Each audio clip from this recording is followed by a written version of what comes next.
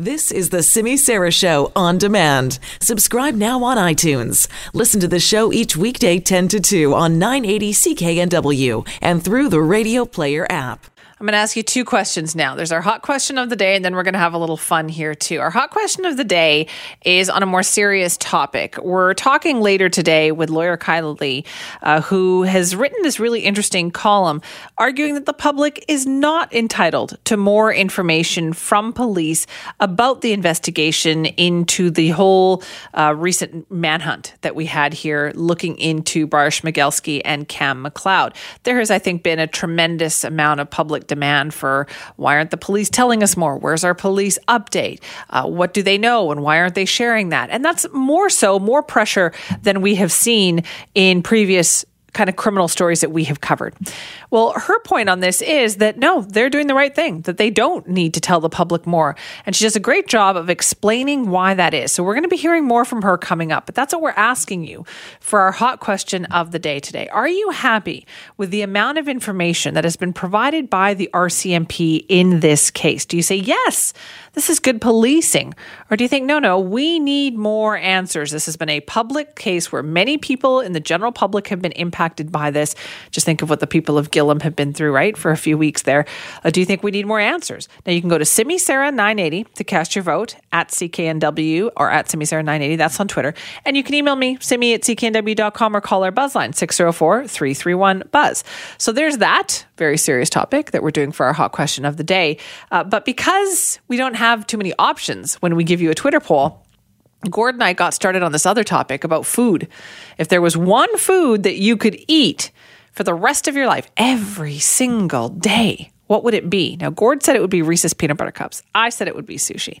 So he asked around over there in the Global Newsroom about what everybody there would eat. He tells me that Terry Shintz said a piece of cheesecake, that Terry could eat a piece of cheesecake every day. I also support that move.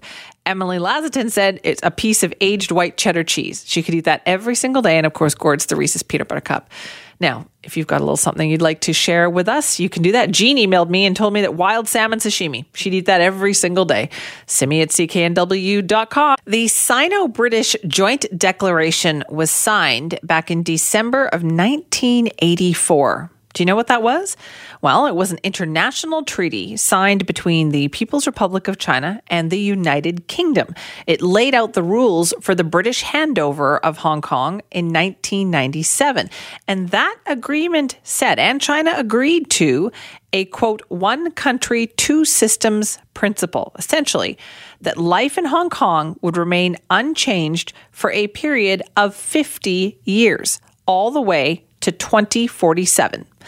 So that, in a nutshell, can give you an idea of what protests in Hong Kong are about. The concern that China has been incrementally and slowly breaching that 1984 agreement. The protests in Hong Kong are into their 11th week and growing in intensity. For the second day in a row, the Hong Kong airport has been shut down and there have been clashes between the protesters and police.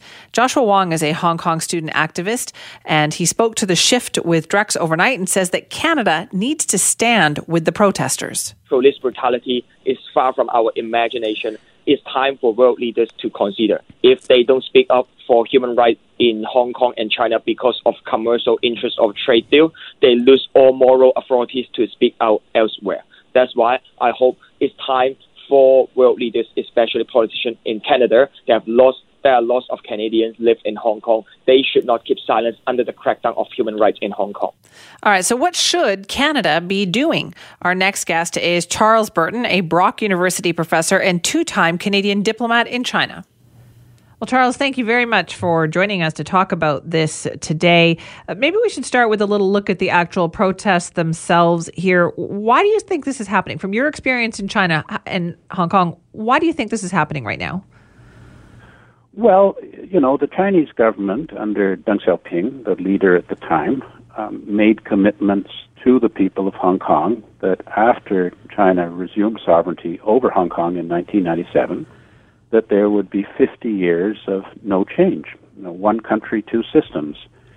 And in more recent times, the government of China has tried to, as the Hong Kong people interpret it, renege on that agreement by imposing a school curriculum which is strongly pro-China, and then reneging on a commitment to allow for universal suffrage elections of the chief executive officer of Hong Kong, which should have happened in 2017, and then more recently attempting to impose an extradition law that would allow the PRC, the mainland, to extradite Hong Kong people to face Chinese justice in China, which would really negate the whole independence of Hong Kong's judiciary. So there are very valid reasons why people in Hong Kong feel that they have not been treated in accordance with the agreement that China and Britain made over the reversion to sovereignty. The Chinese government is not prepared to make any compromises, and as a result, we've got large numbers of people in the streets, and the police trying to get them to go home by sending out tear gas, and in some cases rubber bullets and other projectiles. So the situation is pretty serious, and there doesn't seem to be any path to resolution as both sides seem determined to maintain their positions. It certainly seems that way. What about looking at this from an international perspective? How should countries like Canada, do you think, be responding to this? Well, Canada, at the request of Britain and China, endorsed the joint declaration that was lodged with the United Nations that set up this commitment of one country, two systems, Hong Kong people ruling Hong Kong, and no change for 50 years. So, we do have an obligation to this because we are suggesting that we would want to ensure that the agreement is maintained in the spirit in which it was originally signed.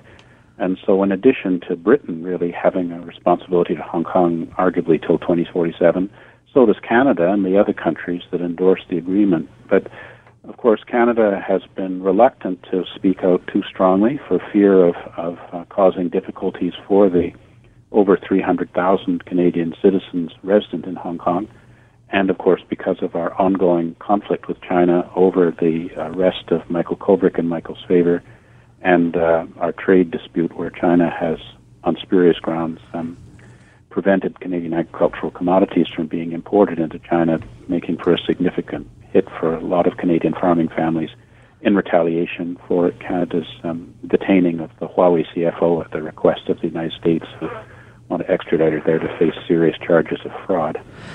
Do you think then does that mean that Canada has probably more of a stake in what's going on there than most other countries?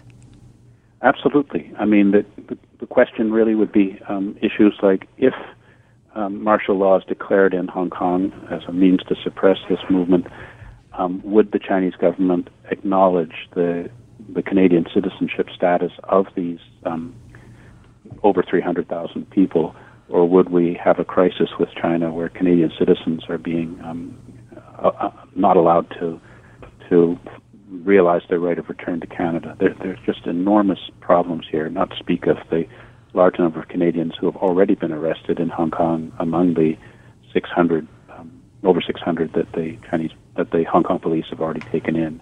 So these are all consular cases for us, so the scale of it is quite staggering. Right, and yet there doesn't seem to be a lot of discussion about this internationally. It seems like the world has been pretty quiet about what's going on in Hong Kong. Yes, I think that really is a telling point, that if this was going on in some other place, I think the global community would be much more engaged.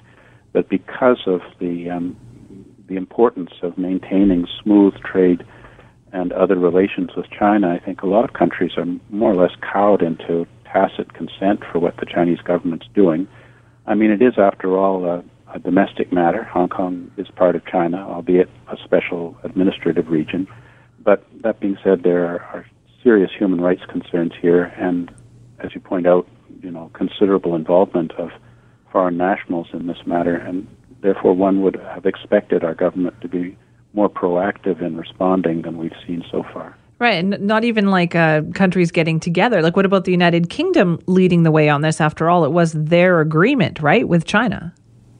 Yes. Dominic Raab, the Foreign Minister of the United Kingdom, has made one telephone call to Carrie Lam, and the Chinese government has scornfully rejected Britain's right to be involved in this matter, although really the treaty obligation to maintaining the one country, two systems does extend till 2047, and so there's still quite a few more years to go on it. I don't think anyone expected that it would, that Britain's involvement would just peter out a couple of years after they signed the joint declaration. So when you look at what's happening right now, then, do you think, well, this is just, we're almost at a stalemate, right? How can this change? Well, it would be ideal if the government of China decided that they should become conciliatory and accede to some of the demands of the demonstrators. They want the withdrawal of the extradition law. That the Chinese have already said that one is dead, so that one's probably doable. They would also like the Chinese government to cease referring to the demonstrations as a riot, because if the people who have been captured on facial recognition cameras are later convicted of rioting, that sentence for that would be 10 years imprisonment. They would like the 600 who've been arrested to be released without charge, and they'd like an investigation of police brutality in addressing these demonstrations. So there are a number of these that I think the Chinese government could engage in without too much loss of face, but the more likely consequence seems to be a brutal crackdown, which would be putting it down by violence and garrisoning Hong Kong under martial law, which would then have a very serious impact on China's relations with Western nations, perhaps even worse than it was after the 1989 Tiananmen incident. So, Charles, when you look at what's happening right now, then do you see an end in sight? As you said yourself, it looks like the two sides are pretty entrenched here. Well, I don't think that this demonstration's going to go on forever. We're now into the 11th week of them, and they're becoming more and more disruptive of normal life in Hong Kong. The airport is now closed. A lot of key transportation infrastructure is being affected by these demonstrations. And the Chinese government's also planning to celebrate the 70th anniversary of the establishment of the People's Republic of China with a big military parade and celebratory activities all over the country for October the 1st. So my unfortunate, most likely scenario is, in fact, a violent crackdown and possible loss of life as a result, and certainly a Hong Kong which will be very, very resentful of China's abandonment of what the Hong Kong people regard as the commitment that China made to the British at the time that Britain returned Hong Kong to Chinese sovereignty over 20 years ago. Well, Charles, we'll have to keep in touch on this topic. Thank you for being with us today. Good to speak with you. That's Charles Burton, a Brock University professor and two-time former Canadian diplomat in China. The manhunt, the search for Briar Schmigalski and Cam McLeod was something that fascinated and caught the attention of everyone right across the country. And while we were talking about that day after day here on the show, I was continually, and still am actually, getting emails from people with questions about the case. Well, how come we haven't heard about this? Or what about this situation? And I think there was a tremendous amount of pressure on the police in this particular case to be more forthcoming than they usually are. We are not the United States where you see police officers, constantly giving out tons of information about crimes and what has happened. We're very different here. And many people have said, well, we should be more forthcoming. Police should be telling us more. Well, our next guest thinks differently, actually. She says that no matter what the public might think here, the public is not actually entitled to information and answers because that could potentially hinder a police investigation. Her name is Kyla Lee. She's a very familiar criminal lawyer here in Vancouver, and here's what she chatted to us about. Well, Kyla, thanks so much for joining us to talk about this. Now, we have heard about this story for weeks now, and one of the things that I always hear from people is, why aren't the police telling us this? Why aren't the police telling us that? But you've got some thoughts on that. Yes, essentially, the police don't have any obligation beyond warning the public about dangers to keep them informed on the progress of an investigation. And there's lots of really good reasons for that. Okay, because what I've always heard is that, listen, murder is a very public thing. This is about public safety. Why doesn't the public deserve to know everything that's going on? At this stage, there's no present or ongoing danger to the public. We know now that the people that the police believe committed these murders have been found dead, so there's no ongoing duty to the public to warn them about a danger. And even the police duty to warn only arises in certain circumstances. It doesn't arise just because there's a murderer on the loose. It has to be something where the police believe that the murderer poses an ongoing risk to public safety. Just because a person's committed one or two murders doesn't necessarily mean that they pose a danger, because the reasons for those murders may themselves mean that that person isn't a danger. Right, but then why keep that a secret, though? Like, what is the point of not telling the public what they know? Sometimes the police don't want to tell the public what they know because it's information that may become useful to them later in the investigation. Keeping a lot of information private allows them to do better interrogations with subjects, put information to suspects that they might not otherwise be prepared for, and gauge their responses. So it's an investigative tactic that police will need to use. And also, releasing forensic details to the public also has the potential to compromise future investigations. People might take steps to eliminate evidence because they know how police are using forensic evidence that's been collected to prove the identity of killers. I guess what we're always comparing it to is we see what's happening in the United States, and it seems like there, law enforcement, well, they put it all out there, and they don't seem to have a problem, in the legal process.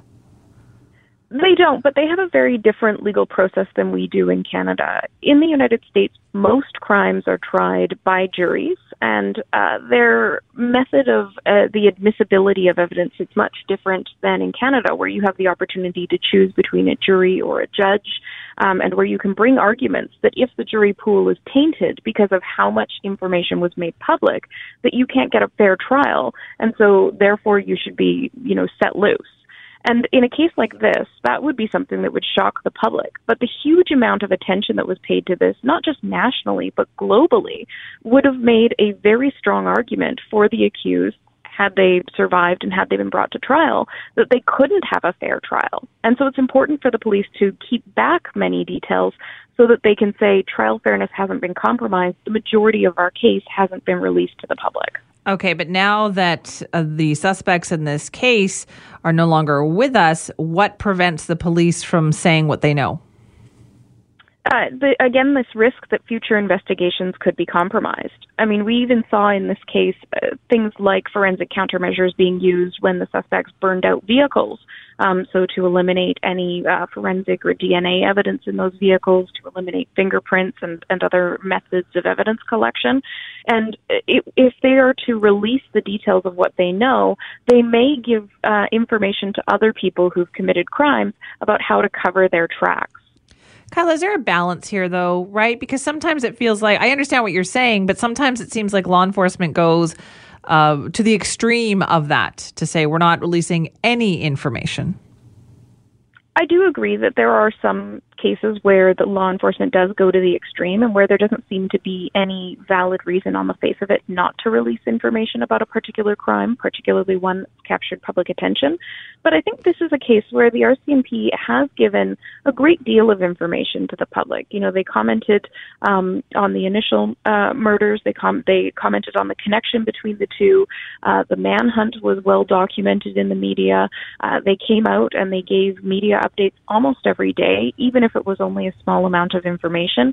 And even after the bodies were found and they said, we're reasonably certain that these are the two, they came out and they gave a press statement in relation to the results of the autopsy, confirming the cause of death. All of that was detail they didn't have to provide. So, when you compare this to those circumstances, this is one where they have given a lot of information to the public compared to many other cases. And do you think this case is unique? Like, was that the result, do you think, of public pressure? I think it was the result of public pressure and also some, very good investigative work by members of the media who were consistent in asking the police for more answers and pressuring them to give more answers. And of course, that's the role of the media, is to get answers for the public.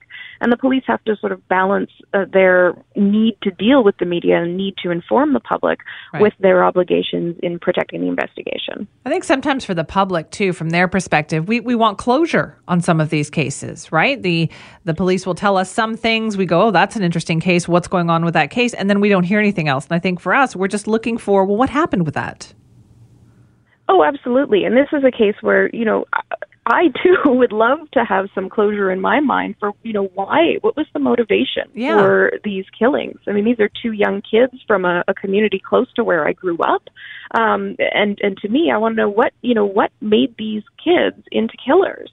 And I mean, that's not an answer that we're likely to get. And it may not even be an answer that the RCMP is aware of. They might have physical evidence to connect them to the killings, but not any evidence to support motive. So it might just be something they can't answer.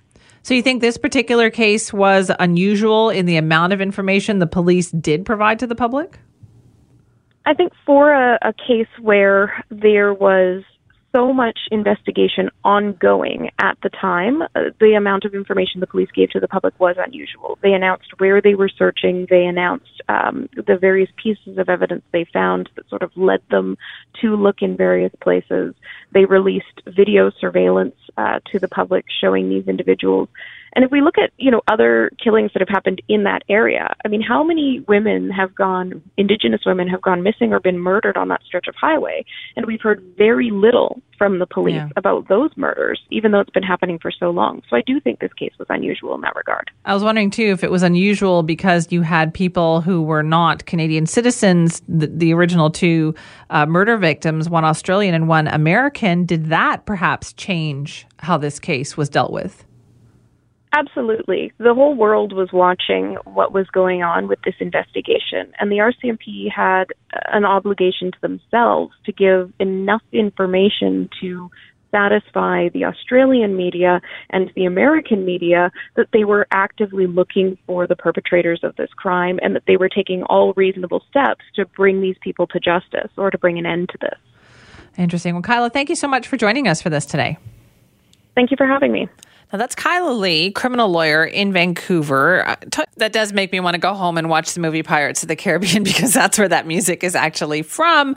There's a very good reason why we're playing that right now. It's because of a special day that is happening tomorrow. Mark this on your calendar. Anybody who grew up here knows that one of the rites of passage of being from BC as a kid is that you had pirate packs at White Spot when you were growing up. And I remember being very upset when I turned 13 and aged out of the pirate pack because it's like 12 and under or something, right? And so I could no longer order I took it literally. I could no longer order the pirate pack.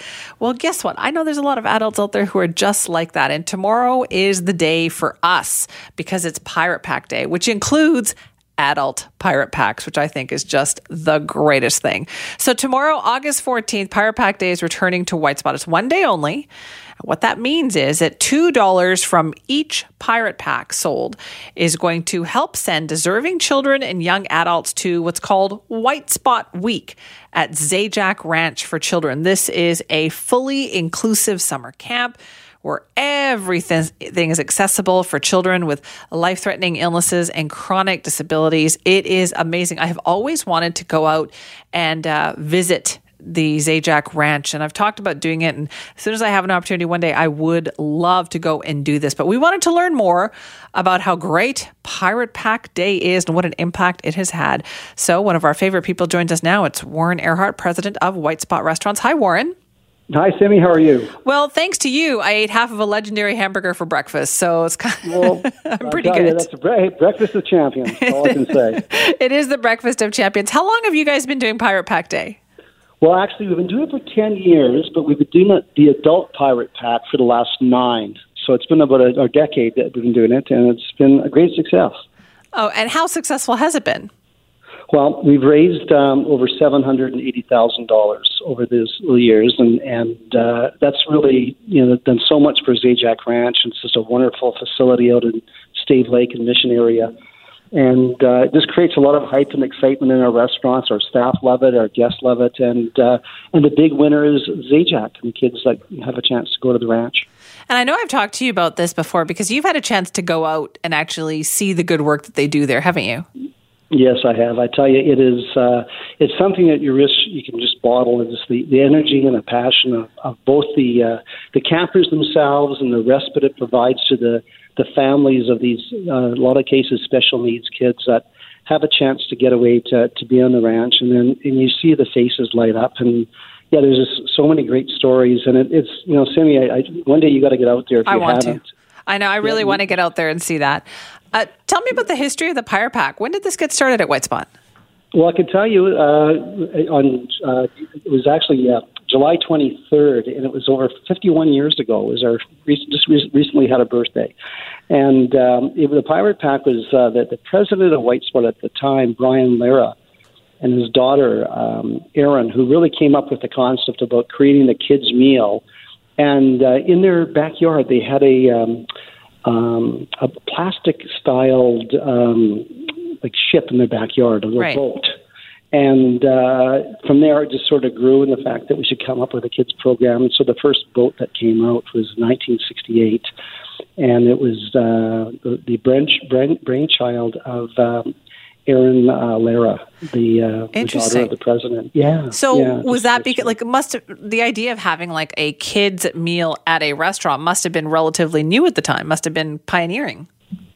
Well, I think the probably two things. The menu itself was probably unique, but I think the vessel, the fact that it was something that was not just a plate of food that the child can have, but something that the child could enjoy and have something, let the imagination go wild. So I think that was probably the unique part of as much as the romance of the Pirate Pack was actually the boat itself. Now, Warren, I know that there's a number of things on that White Spot menu that are probably completely and totally untouchable, right? Like you cannot touch it. You can't take it off the menu. Can you mess with the Pirate Pack? Oh, never. I tell you, we've actually tried variations of tweaking things, and I probably get more calls about, hey, what happened to this item and that item as well, including, you did something different with the macaroni and cheese. We were looking at different sauces and things, and it was like, don't touch it. Just leave it. And so, I get more peer pressure of the Pirate Pack maybe than any other menu item. Yeah, you can't change the gold coin. Well, that's just it. That doubloon is really and the real challenge is, do you eat it first or later? Do you put it in your pocket? And it's usually the parent that might grab that coin before the child gets a chance. So true. That is. I used to do that all the time with my kids. But as a kid, that was the first thing I grabbed when the Pirate Pack showed up there. Yeah, that's something that's great. So people call you, Warren, and tell you like if they think something has changed at White Spot? Yeah, I tell you, and I just love the openness and the closeness to our guests in our restaurants, because it's. I think it's just that, so many people are so passionate about our brand and whether there's a menu item that they long for or why it comes off the menu, and some of the decisions that we had to make over the years, or menu items that you believe they sold and maybe didn't sell as much as they need to, and so you go through that, and I love the fact that people will take the time to say, hey, look at that. What I really miss is this menu item or that menu item, or have you done something different with this, or have you ever thought about something else? Most recently, the addition of the Beyond Burger, which has really caught everybody's by excitement over that, and putting avocado on our menu and doing an avocado Beyond Burger was something unique and different over this last little while for us as well. So it was looking at the movement for plant-based proteins with burgers, which is obviously Beyond is leading the way with that, but also avocado as a menu item, which was a lot of people are asking for. And Sydney, a lot of times we hear that from our staff first, because we do a lot of surveying with our employees to say, what are you hearing from the guests that you have coming into a restaurant? What do you like personally? And your best salespeople are making sure that your current staff really enjoy, and the employees that you have are really enjoying the menu that we have already. So we use them a lot for a sounding board and to create any kind of awareness that they can help us with. So avocados and the Beyond Burger was a natural, and Danny Markowitz, our chef, came up with a unique way of presenting that burger, and it's been incredibly successful. Right, but tomorrow, what you want is for everybody to order a Pirate Pack, adults included. Absolutely. Yeah, tomorrow it's the big day. It's adult Pirate Packs and mainly burgers. It's burgers, different type of burgers on our menu as well, and just enjoy it. And you're helping a great cause as well. All right, sounds good, Warren. Thank you. We will do that. I appreciate that, Simi. Thank you. That's Warren Earhart, the president of White Spots. Tomorrow is Pirate Pack Day. $2 of every Pirate Pack sold is going to help send deserving kids and young adults to White Spot Week at Zajac Ranch. Zajac Ranch is just amazing, the good work. So you can you imagine, take a bunch of friends, go for lunch at White Spot tomorrow, and everybody order adult Pirate Packs and watch them bring it down and sit it right in front of you on the table. It will be awesome. A scary moment at Playland yesterday afternoon. You've heard some of this in the news today. The ride known as the Beast was in operation, and while people were on it and it was going, there was this loud noise. And then it leaked oil, kind of rained down on the people who were down below. So the ride is now on hiatus while they get this problem figured out and fixed. But it was pretty scary for those who were there, like our next guest, Irene Morrison, because her 11-year-old son was on the ride while all of this was going on, and she was watching from down below. Irene, thanks so much for joining us today. You're welcome. But what happened? Can you tell us the story? Well, we were watching, my sister and I were watching my nephew and my son on the ride, and it had just started, and it was getting its momentum going, and we heard this horrible sound. It was like a grinding metal sound, if that's probably the best way I can describe it, but I knew right away something wasn't right, because my son goes on this ride all the time. And so we started to get that panicked feeling, something's going on. And then the next thing I know, I look at my hands because I'm feeling like I'm getting wet, and I see sprinkles all over me. And then I look up and I see that it looks like it's raining from the ride, and I taste it and I smelt it all over my face, and it was oil. That's when I realized it. I said, it's oil. And then it stopped sprinkling, and the people in the lineup are now actually getting doused in it. So I was farther away, so I wasn't getting doused, I was getting sprinkles. They were actually getting poured oil. So everyone starts running out of the line in a panic, jumping over the rails to just get away. And these people are saturated. We're not talking just a little sprinkle like I got. They were saturated.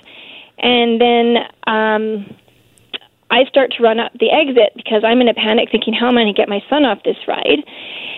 And the girl in the booth had this look of terror on her face, and she waves to me to stop, so I can't go anywhere. And I noticed at this point that the ride is now starting to slow down. Mm-hmm. So I was just watching it, waiting for it to stop, because in my mind, I didn't know what was happening. I didn't know if it was going to catch on fire, if it's going to break in front of us. We didn't know. It was just a panic state by everyone. Right. But they did manage to slow it down, stop it safely. When you talk to your son afterwards, the people who were on that ride, did they hear all this? Did they know that something had gone wrong? They heard the noises. Yeah. And they didn't think it was right, and they were nervous, they said. And apparently my nephew said, I think we're going to die. Oh, and then poor kid. But the ride just continued as normal. So they didn't realize that the oil was pouring on people until the ride stopped. And then they noticed that their bags were saturated because the bags were underneath. Right. And so they grabbed their bags, and everyone's running, panicked, to get out. So then they had to run down the exit, which is still pouring oil. So then they get covered as they run out. Ooh. So what did Playland tell you about all this? What did they say? To be honest, I haven't had Playland actually talk to me except for guest services because we went there right away.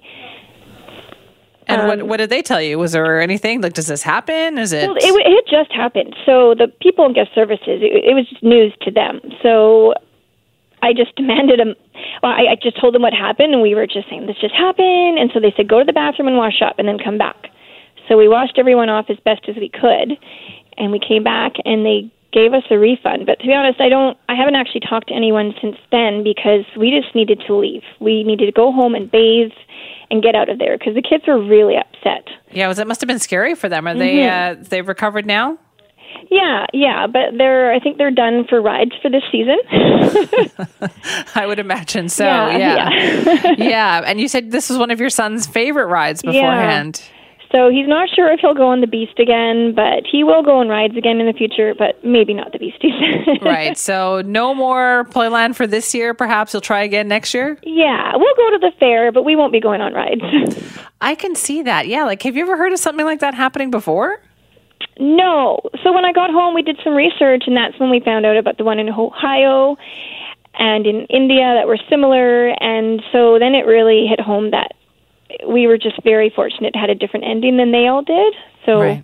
Yeah. Okay, well, fingers crossed, right? And hopefully Raikkonen will get over it and everything will be just fine. Yes. Thanks for telling us the story, Irene. All right, no problem. That's Irene Morrison. Now, we do want to talk to the Playland people about this as well, because, I mean, these rides are huge machines, right? They need to be maintained. And so what was the problem here? Do they know what it is? What is their procedure when something like this happens?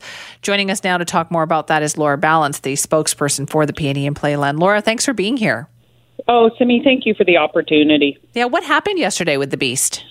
So what happened was one of our rides, the Beast, had what we believe to be a parts issue. We're just in the final process of going through and assessing the ride.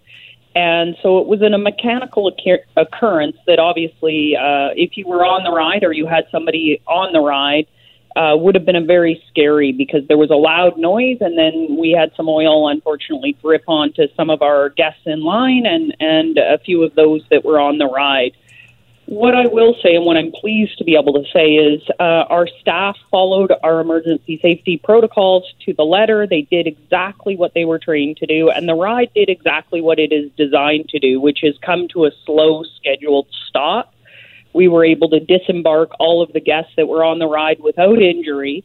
And with respect to the oil issue, we're dealing with those guests on a case-by-case basis. Okay. Has this ever happened before? Have you had a problem like this? No, but I will say these, they're large mechanical items, and so sometimes parts need to be replaced. And I've had the honor of working with Playland for a long time, and the one thing that they do very well is assess what needs to be done and do the right thing every time. And that's what's happening right now. We're doing the assessment. There'll be likely a part or maybe two that need to be replaced. We'll get the new parts in. Our team will install them. We'll go through the protocols with respect to outside engineers, Technical Safety BC, and our own independent ride experts that are hired to come in and be consultants for us. We'll put the ride through the correct safety protocol in assessing it, and when it's ready to run, we'll put it back into our ride circulation. Okay, and you just touched on this, but just to know a little bit more, like what kind of training do the ride operators have to deal with an emergency situation like that? Well, they have really extensive training. And the one thing I'll say is we live in a region of the world that if you're going to ride amusement park rides anywhere, this is a good place to do it. The safety protocols are extremely progressive in Canada and in British Columbia. And certainly here at Playland, we have very high standards when it comes to our ride safety protocols. So each ride at the park, and people may not realize this, but annually Technical Safety BC comes in and inspects our rides. As well, we hire world-renowned outside experts who do secondary inspections in advance of Playland operating for the season and also in advance of the fair. So there's a number of those people that are on site now doing those inspections as we prepare to open the fair on Saturday. And then our own team. So we have a ride operations team and then a ride maintenance team. And all of those people are involved in ensuring every ride in the park is maintained and inspected. And that's why we have a ride safety record that is enviable to many parks in the world. So then this is going to be closed for now. Any idea when it will reopen? I can guarantee it won't open 1 minute earlier than it should, but they'll be rigorous in inspecting it and making sure that we're comfortable with it being ready to go. But it's hard to speculate because, this is a ride where the part will likely be coming out of Europe, and so it just depends on when we can get it, and then we'll certainly let people know. It's a popular ride. It's one of our newer rides. And so it's disappointing for some people when it is down, but the right thing to do is replace it and put it through the process that we have so that we can be confident when we do return it into our ride roster. Right. And then just to reiterate as well, Laura, so the people who had the oil kind of put on them and all of that, you're going to be individually in touch with them. Yeah, they were all, we have a guest experience team at Playland. They were all spoken to as they came off the ride or as their family member came off the ride, and we'll be dealing with them individually. Some people we provided, it is a non-toxic oil. It's actually clear. It's a bit different than what we think of as, say, a car motor oil. Some people just wash their clothes out, and I guess our team will take care of individual situations. But I think the big thing is it was a technical malfunction within one aspect of the ride. It was not a structural malfunction. So I think a lot of people, obviously, it's scary, but it was not a structural issue. All right. Well, listen, Laura, thank you for explaining it to us today. No, thank you for the opportunity. That's Laura Ballant, the spokesperson for the PNE and Playland, talking about the breakdown of the ride that's known as The Beast. Still being repaired. They are waiting for a part or two, she said there. So it will likely be closed for the next couple of days at least. The PNE, of course, getting underway this weekend. Let's talk about car insurance premiums. Oh, it's always a hot topic, right? Especially because of ICBC and all the changes and the problems that ICBC has had.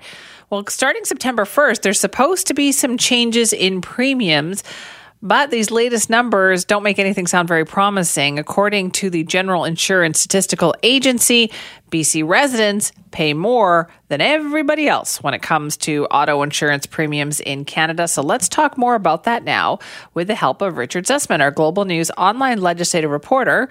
And I don't think we've actually talked to Richard all summer. Richard, where have you been? Oh, well, he's coming. Richard will get there soon enough. We are going to talk about this. We should probably get a head start on getting your comments, because I know you're going to want to weigh in. So you can email me as a reminder, simi@cknw.com. And don't forget our buzz line, 604-331-BUZZ. That is 331-2899.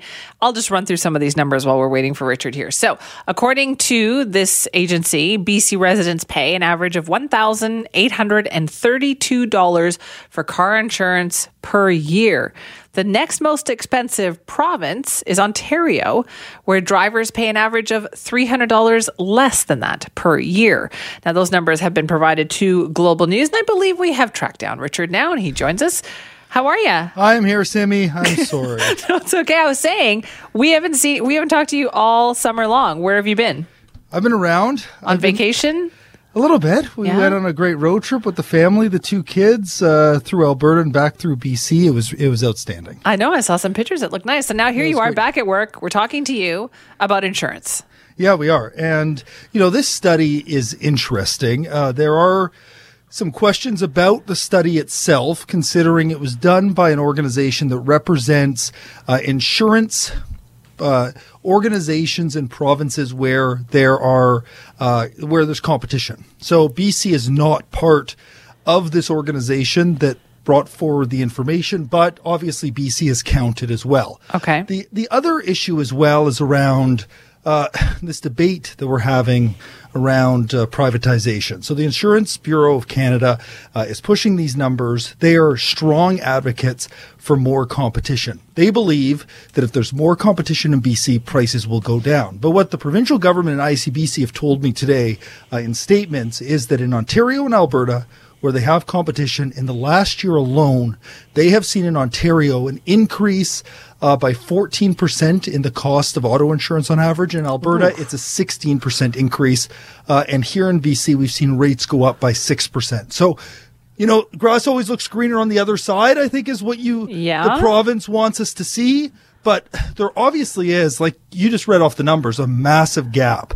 $300 higher per year in BC compared to Ontario. That's a lot of money for every driver on the road. And that's just an average. In some cases, people are paying a lot more than that. Okay. And so that is like a person with a clean driving record. I'm assuming they just took like an average driver and compared those? Yeah. So that's one of the concerns as well about this study is what rates are they looking at? ICBC has historically been critical of the study, saying that they cherry pick and take the most expensive people to insure in BC and compare it to the cheaper ones to insure in Ontario and Alberta and other provinces. But the sense I get from the study is it's an overall look, Simi, of everyone. That it measures out from the driver who lives in the safest community in British Columbia that has the best driving record, who will pay the least, to the highest risk drivers in Metro Vancouver where you pay more.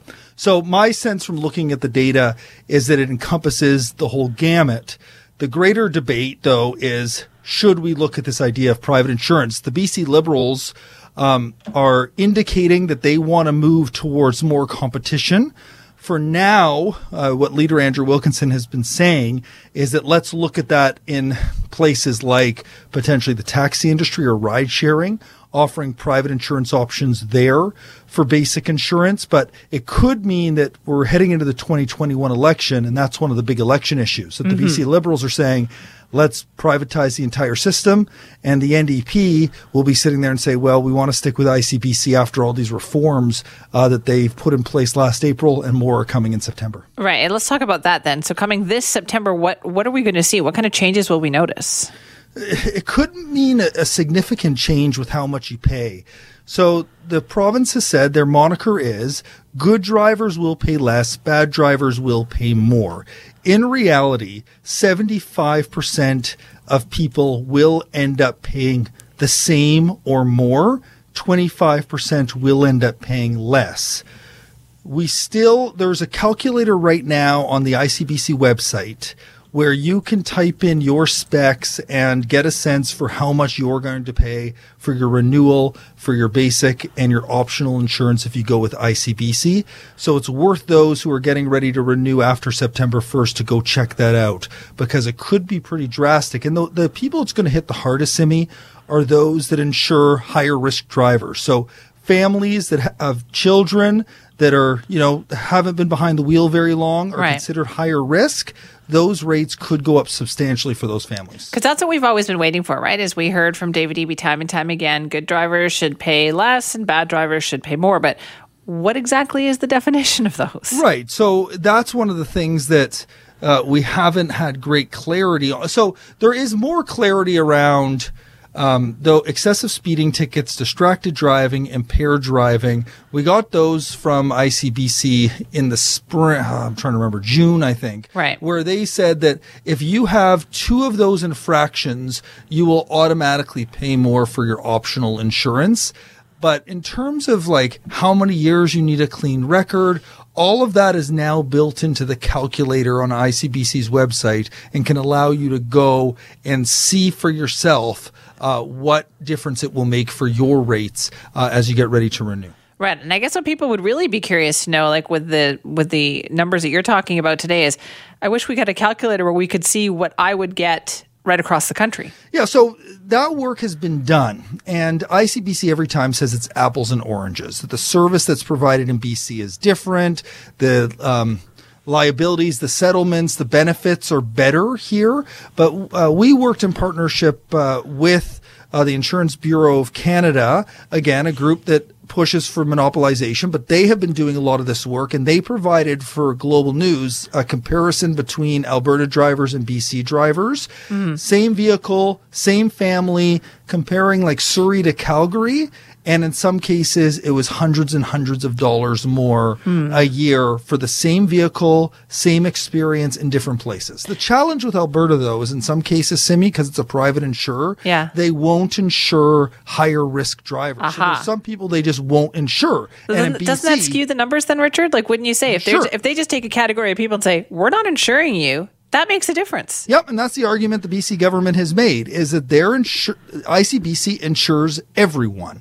And in Alberta, there are some groups that they either won't insure or they, charge them a huge amount to insure. So those are the younger, higher risk drivers, those with lots of crashes, those with lots of tickets.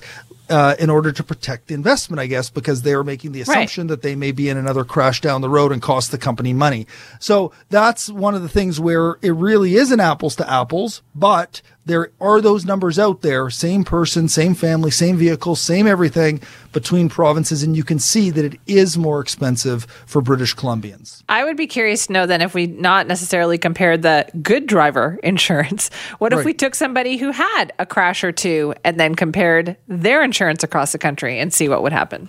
It's probably a very different picture. It's in the works. So I know, you're all over it. Because I think that's we're as these changes come into effect September, watch for Global News, because this is one of those things that will profoundly impact millions of British Columbians. So we're trying to work on ways, call into Simi's show, let us know what you want to see in terms of our coverage, because we want to give British Columbians the best information possible about these changes. The other one that we've done a lot of reporting on is the brokers themselves. And, the province has been questioned a number of times around moving to online renewals for basic insurance. A lot of people have that experience where they go to their local broker. You're there for 5 minutes. They take a look at your old insurance paperwork. They ask you if anything's changed. You say no. You're in and out. They print out the new one. And in some cases, if you get both the basic and the optional, that broker is billing as much as $400 for that visit. Whoa! And so the province for now is not considering it, but it's something they could look to down the road, but would profoundly shake up the brokers industry. And I've heard from a lot of brokers after we did these stories about how important the service they provide. And I agree that they give it important information, but I think almost every other jurisdiction in the world is looking at least basic renewals online, and it could be something that could save ICBC some money and eventually could mean that we pay less for our insurance rates. All right. Thank you very much, Richard. Simi, thank you. That's Richard Zussman. Now we want to hear about your top dog, or we want to see your top dog. That's kind of our nickname. It has been for decades here at CKNW, right? We're known as the top dog. Well, in order to commemorate our anniversary this week, we would like to give your pet pooch the chance to become our top dog. We want to know why your dog deserves to be crowned as such. And to give you some inspiration, we've been providing you with some stories about top dogs from all over North America. For instance, today we want you to meet Bubba. Bubba is a 10-year-old boxer and recently made headlines for saving her owner's life. Have a listen to this report from WMUR News 9. Bubba didn't have the usual bounce in her step when campers spotted her out on a walk alone at Wellington Camping Park in Lee Saturday morning. It almost seemed like the 10-year-old female boxer was trying to fetch help when she returned to her campsite. It gave the park manager pause. The door was open. The dog was inside, right in the doorway. And I called for her owner, and she didn't respond. And I knew that there had to have been something wrong. Bubba's elderly owner was rushed to the hospital with a serious medical condition. The park owner says she was found just in time. This is a dog that saved her mommy, and so she's a hero. While Bubba's owner is in the hospital, all the campground families are rallying together to let her know her dog is taken care of. We've had people just walking their dogs coming by saying, do you need anything? We got dog food, we got bones, we got this, we got that. So everybody's trying to help. And while Bubba's owner recovers in the hospital, they're bringing her photos of Bubba surrounded by love. I brought pictures up to show her the pictures of Bubba. I'm planning on going back up again tomorrow to show her more pictures of Bubba. Oh, Bubba, you're such a good girl. You're such a good girl. Treat for you.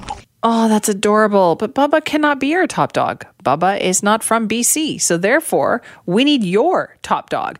Send us a picture. Tell us what makes your pooch such a top dog. Email your submission to topdog@cknw.com. Every day we're tweeting out a nominee for this. Oh, you should see Maggie, who was our winner today. It's so great. But let us know, topdog@cknw.com.